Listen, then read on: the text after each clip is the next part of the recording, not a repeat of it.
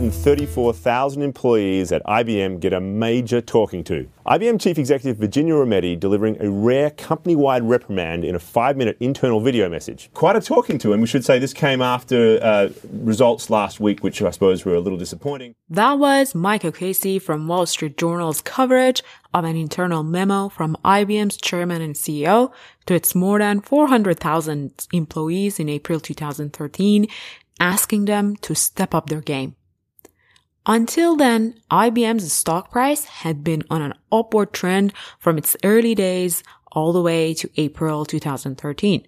The stock peaked at around $213 per share in March of that year and reached its all-time high level. But things have never looked the same for IBM after that. After a series of quarters and years with flat or declining sales growth, IBM has not yet been able to replace its legacy business with high-value, high-margin products and services in order to grow its business once again.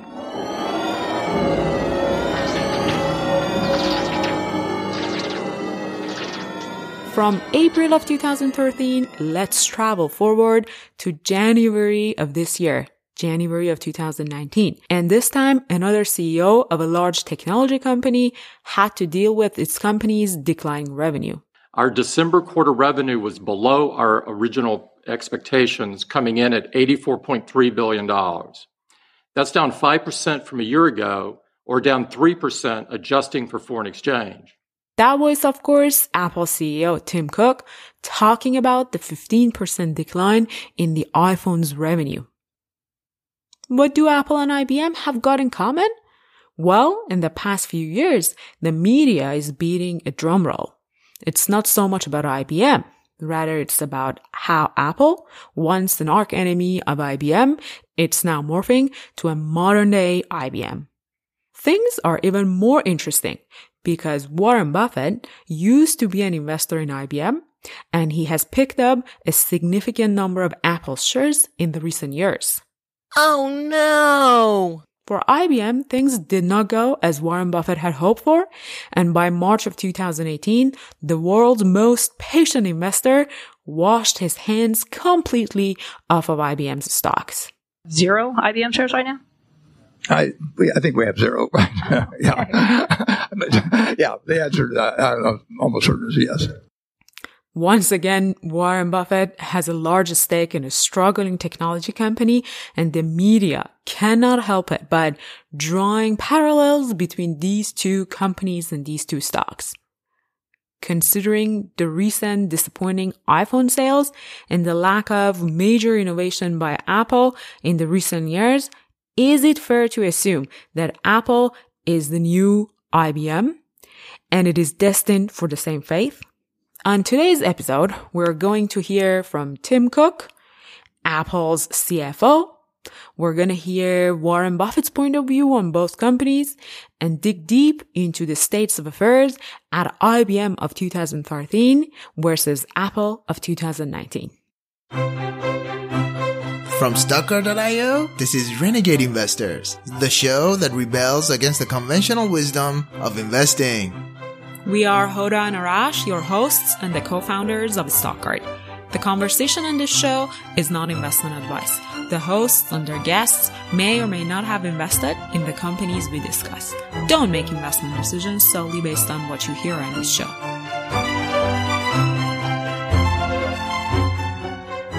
Hey podcast listeners, this is Hoda, co-founder and CEO of Stockcard. We are back with another episode of Renegade Investors. Before we begin, if you like Renegade Investor Podcast, leave us a review. We love all your reviews and take your feedback seriously. It was so helpful to hear from Igor Garlowski that he wants us to recap the points discussed during the podcast at the end of each episode. It also felt great to know that Mary is an investor in Chinese stocks such as Baidu for years, and she thinks it will bounce back along with most other Chinese stocks. Thanks to Igor and Mary, and everyone who pays it forward by writing that review and providing feedback. Leave us a review and share your feedbacks and suggestions. And now let's start the show.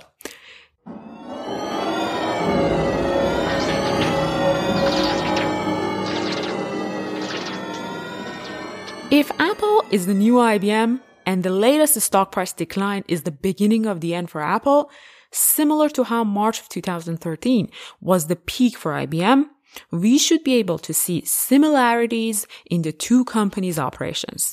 What's going on with Apple now and what was going on for IBM back in 2013 should have some similarities. As always, to answer this question, let's peel the onion layer by layer to the core of issues and see whether Apple of 2019 shares the same traits as IBM of 2013. The quality of leadership, sales performance, profitability, cash availability, and competitive advantage are some of those things that we will discuss on today's podcast.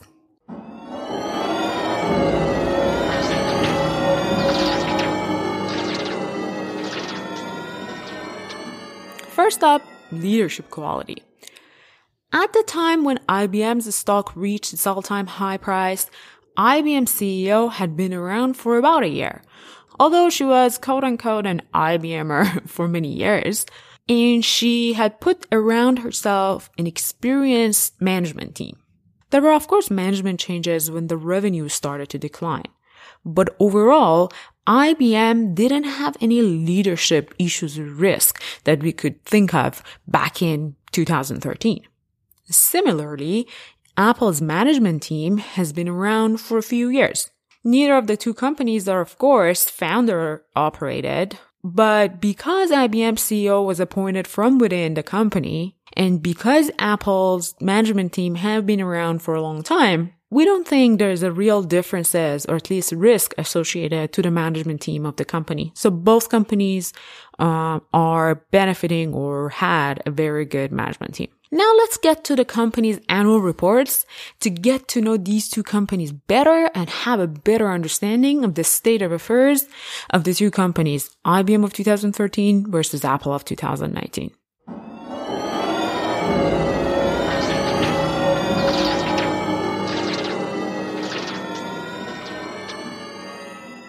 As I downloaded these reports, I opened one of them and I came across the sentence. Our plan is to continuously change the business mix toward higher value, more profitable technologies and market opportunities.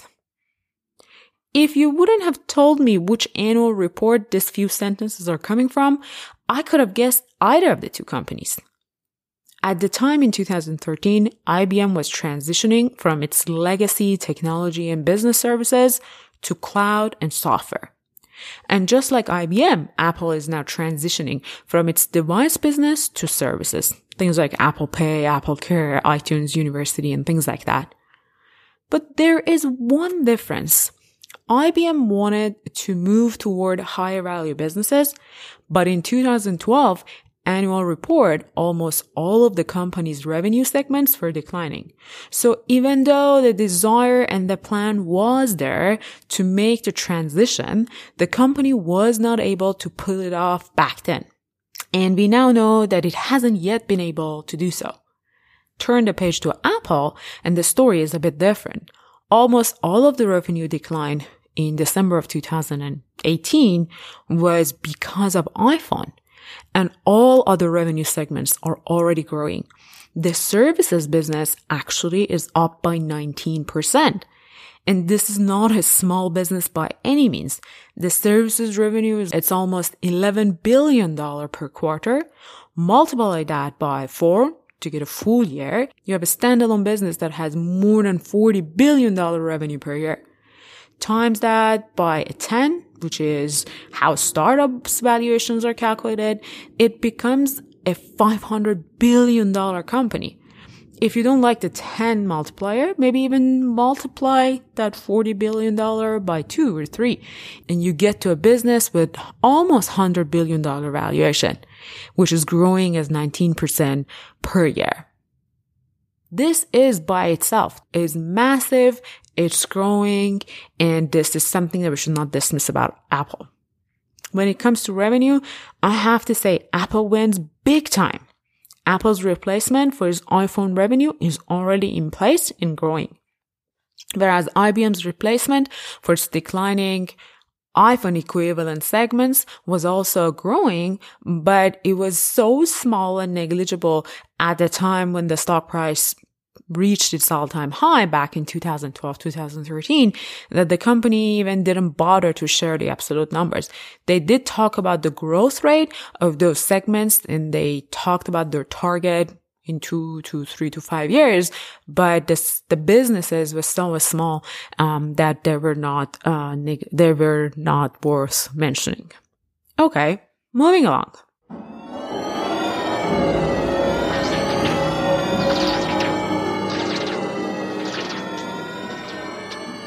What's happening with the margins?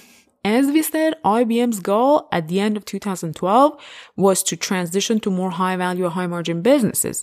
And according to the company's annual report in 2012, the diluted operating earnings per share were about $15. And it was actually a new record. That marked 10 straight years of double-digit earnings per share growth rate for IBM. And it actually continued to grow even higher, at least for a few more years. So what IBM was saying about the transitioning to more high-value, high-margin businesses was working, but it was just not working as fast as the company had hoped for. The situation is not that different for Apple of 2019. Here's what company CFO had to say about their earnings per share. And diluted earnings per share were an all-time record at $4.18, an increase of 7.5% over last year. Operating cash flow was also very strong at While this seems to be a good news, it worries me. If IBM's earnings per share was going up just the same as how Apple's earnings per share is going up right now, we cannot conclude that Apple is any different from IBM of 2012, 2013. Oh no! Well, I was about to move to the next topic that I noticed the number of employees of the two companies. And that piece of information gave me a bit of hope about the future of Apple. IBM in 2013 had more than 400,000 employees. Apple today has a bit more than 100,000. That's interesting, although both are comfortably profitable, but because Apple is running a much tighter ship, it seems to me that Apple has a higher hand here. Apple's profit margin is 3 times bigger than IBM's, and that's partially due to running a more scalable operations that is a lot more efficient, technology-driven compared to IBM, that to make a transition to its business, it had to deal to a massive labor force that it had already established around the world. That's an excellent segue to our next comparison.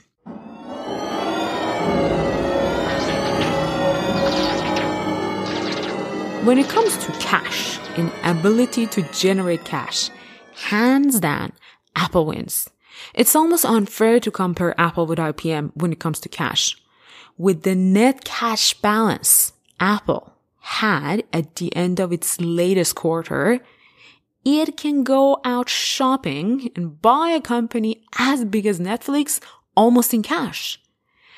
Even after such disappointing iPhone sales revenue, here's what Apple's CFO had to say about their cash balance. Let me now turn to our cash position. We ended the quarter with $245 billion in cash plus marketable securities. We also had $102.8 billion in term debt and $12 billion in commercial paper outstanding, for a net cash position of $130 billion. Wow, that's just impressive. Well, having said that, IBM had no cash issue either. Neither of the two companies had to deal with cash issues or anything related to long-term debt. So cash and debt was not a concern for IBM at the time and is not a concern for Apple today. If cash and debt are no issues, what about the two companies' ability to compete with their respective competitors?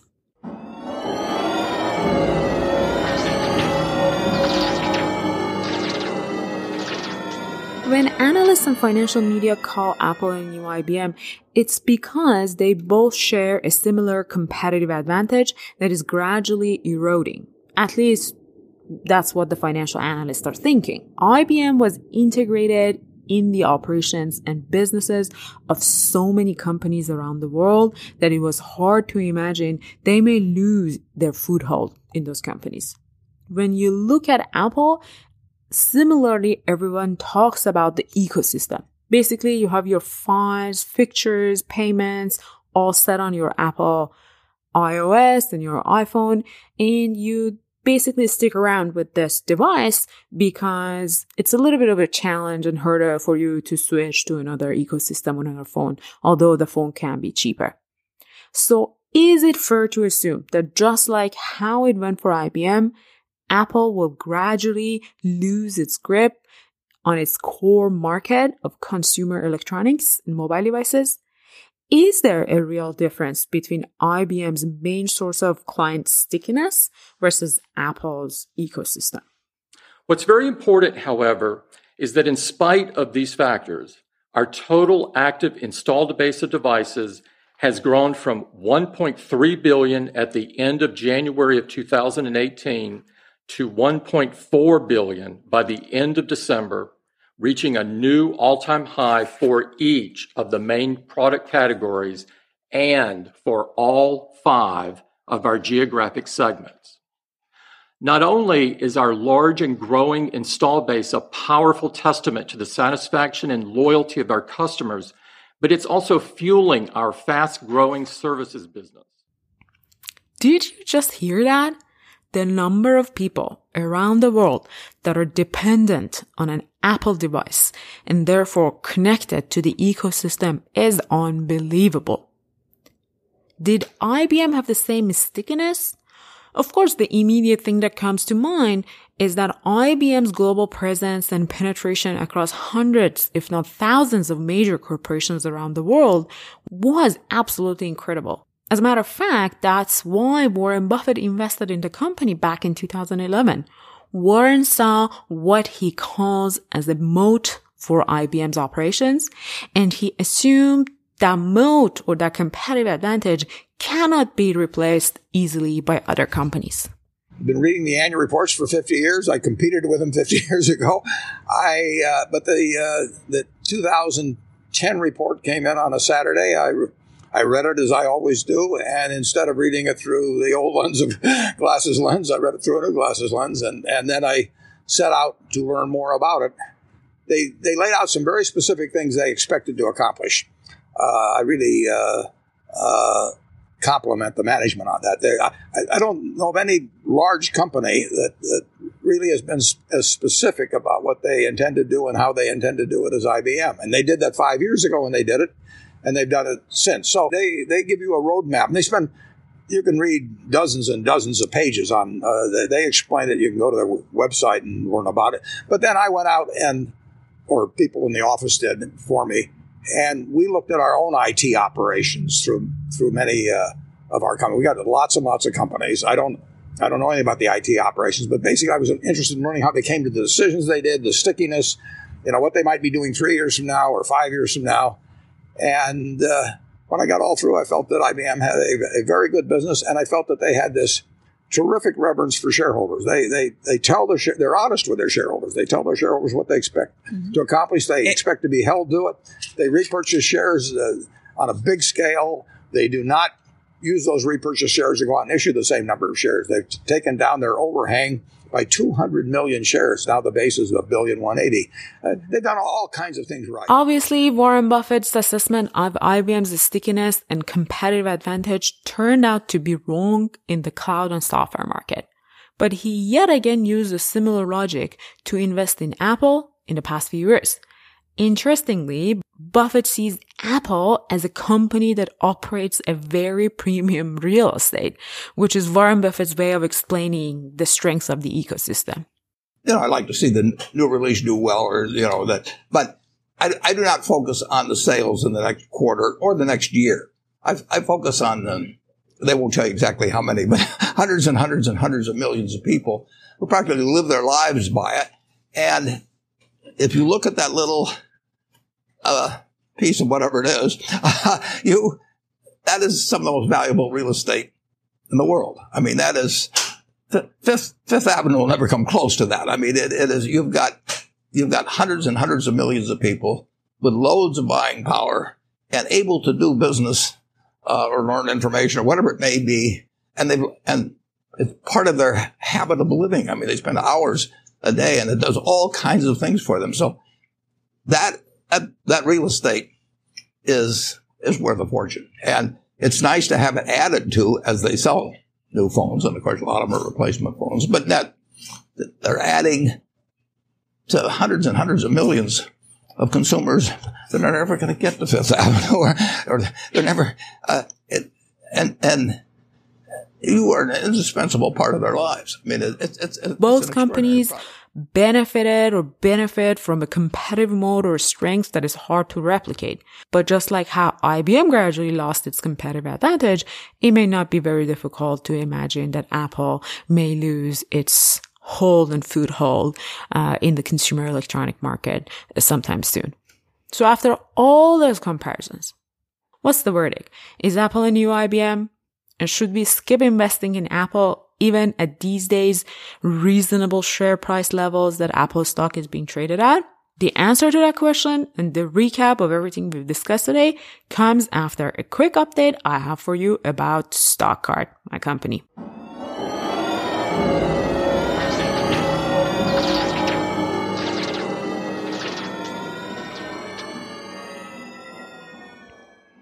So we just released an update to StockCard.io, and it included quite a few new features. But one of the most interesting features that I personally am very excited about is the stock collections. You know how all of us take it to Google to search for, let's say, esports stocks that are undervalued or cannabis companies that are well managed. Usually we do these searches and then go about reading quite a few number of articles online. With the StockCard stock collection feature, you can get to that list with 2 clicks. Log into your StockCard.io account, and on a StockCard search page, click on your preferred collection. It's that easy. Remember that time is your most valuable asset in investing. Don't waste it in collecting information when algorithms and software such as StockCard.io can do the work for you. In today's day and age that we are all time strapped, StockCard saves you time and help you make mistake-free investment decisions. Check out the new updates on StockCard.io. And now let's go back to the episode and summarize what we've learned and come to a conclusion.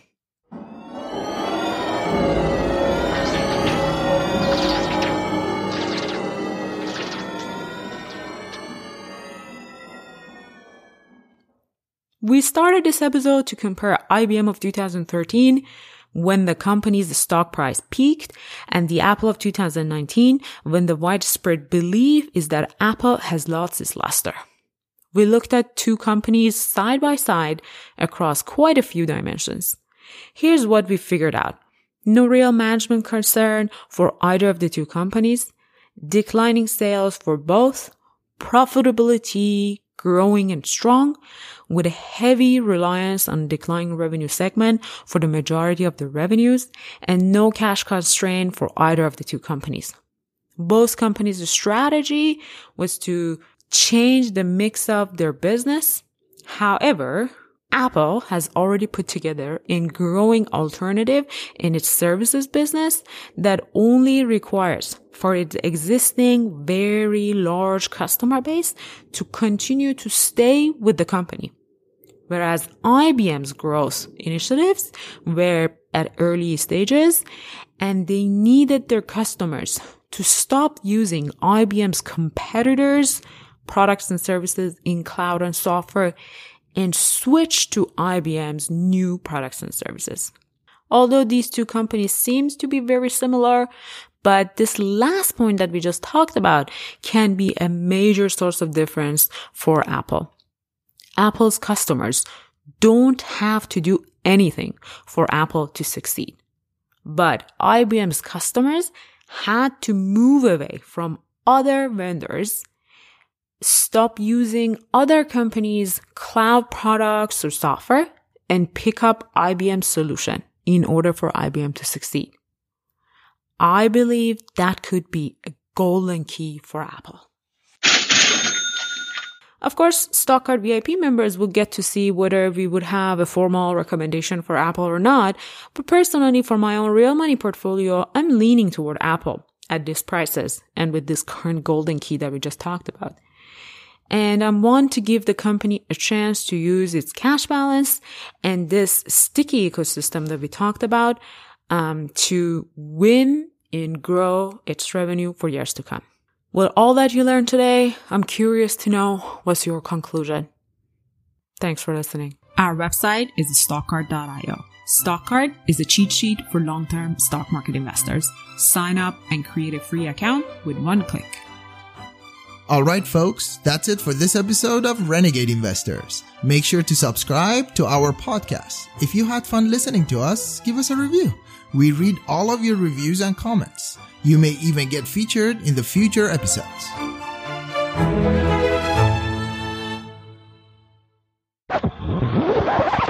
The Masters tournament is turning into another controversy, and this time it's about IBM. IBM has a new CEO, took over a few months ago, Virginia Rometty, and she, by virtue of being a woman, is not eligible to be a member of Augusta National Golf Club, and she has to show up now because she's a big sponsor. Yeah, it seems like we had this argument 20 years ago and 30 years ago. You'd think that we would stop having it and they would start accepting women in the golf club, but I guess their argument is that we're a private club. We could do whatever they want. Apparently, the golf club's exclusionary membership policies were changed in 2012. However, the fact that this has been going on just 7 years ago is just an eye-opening truth about our society.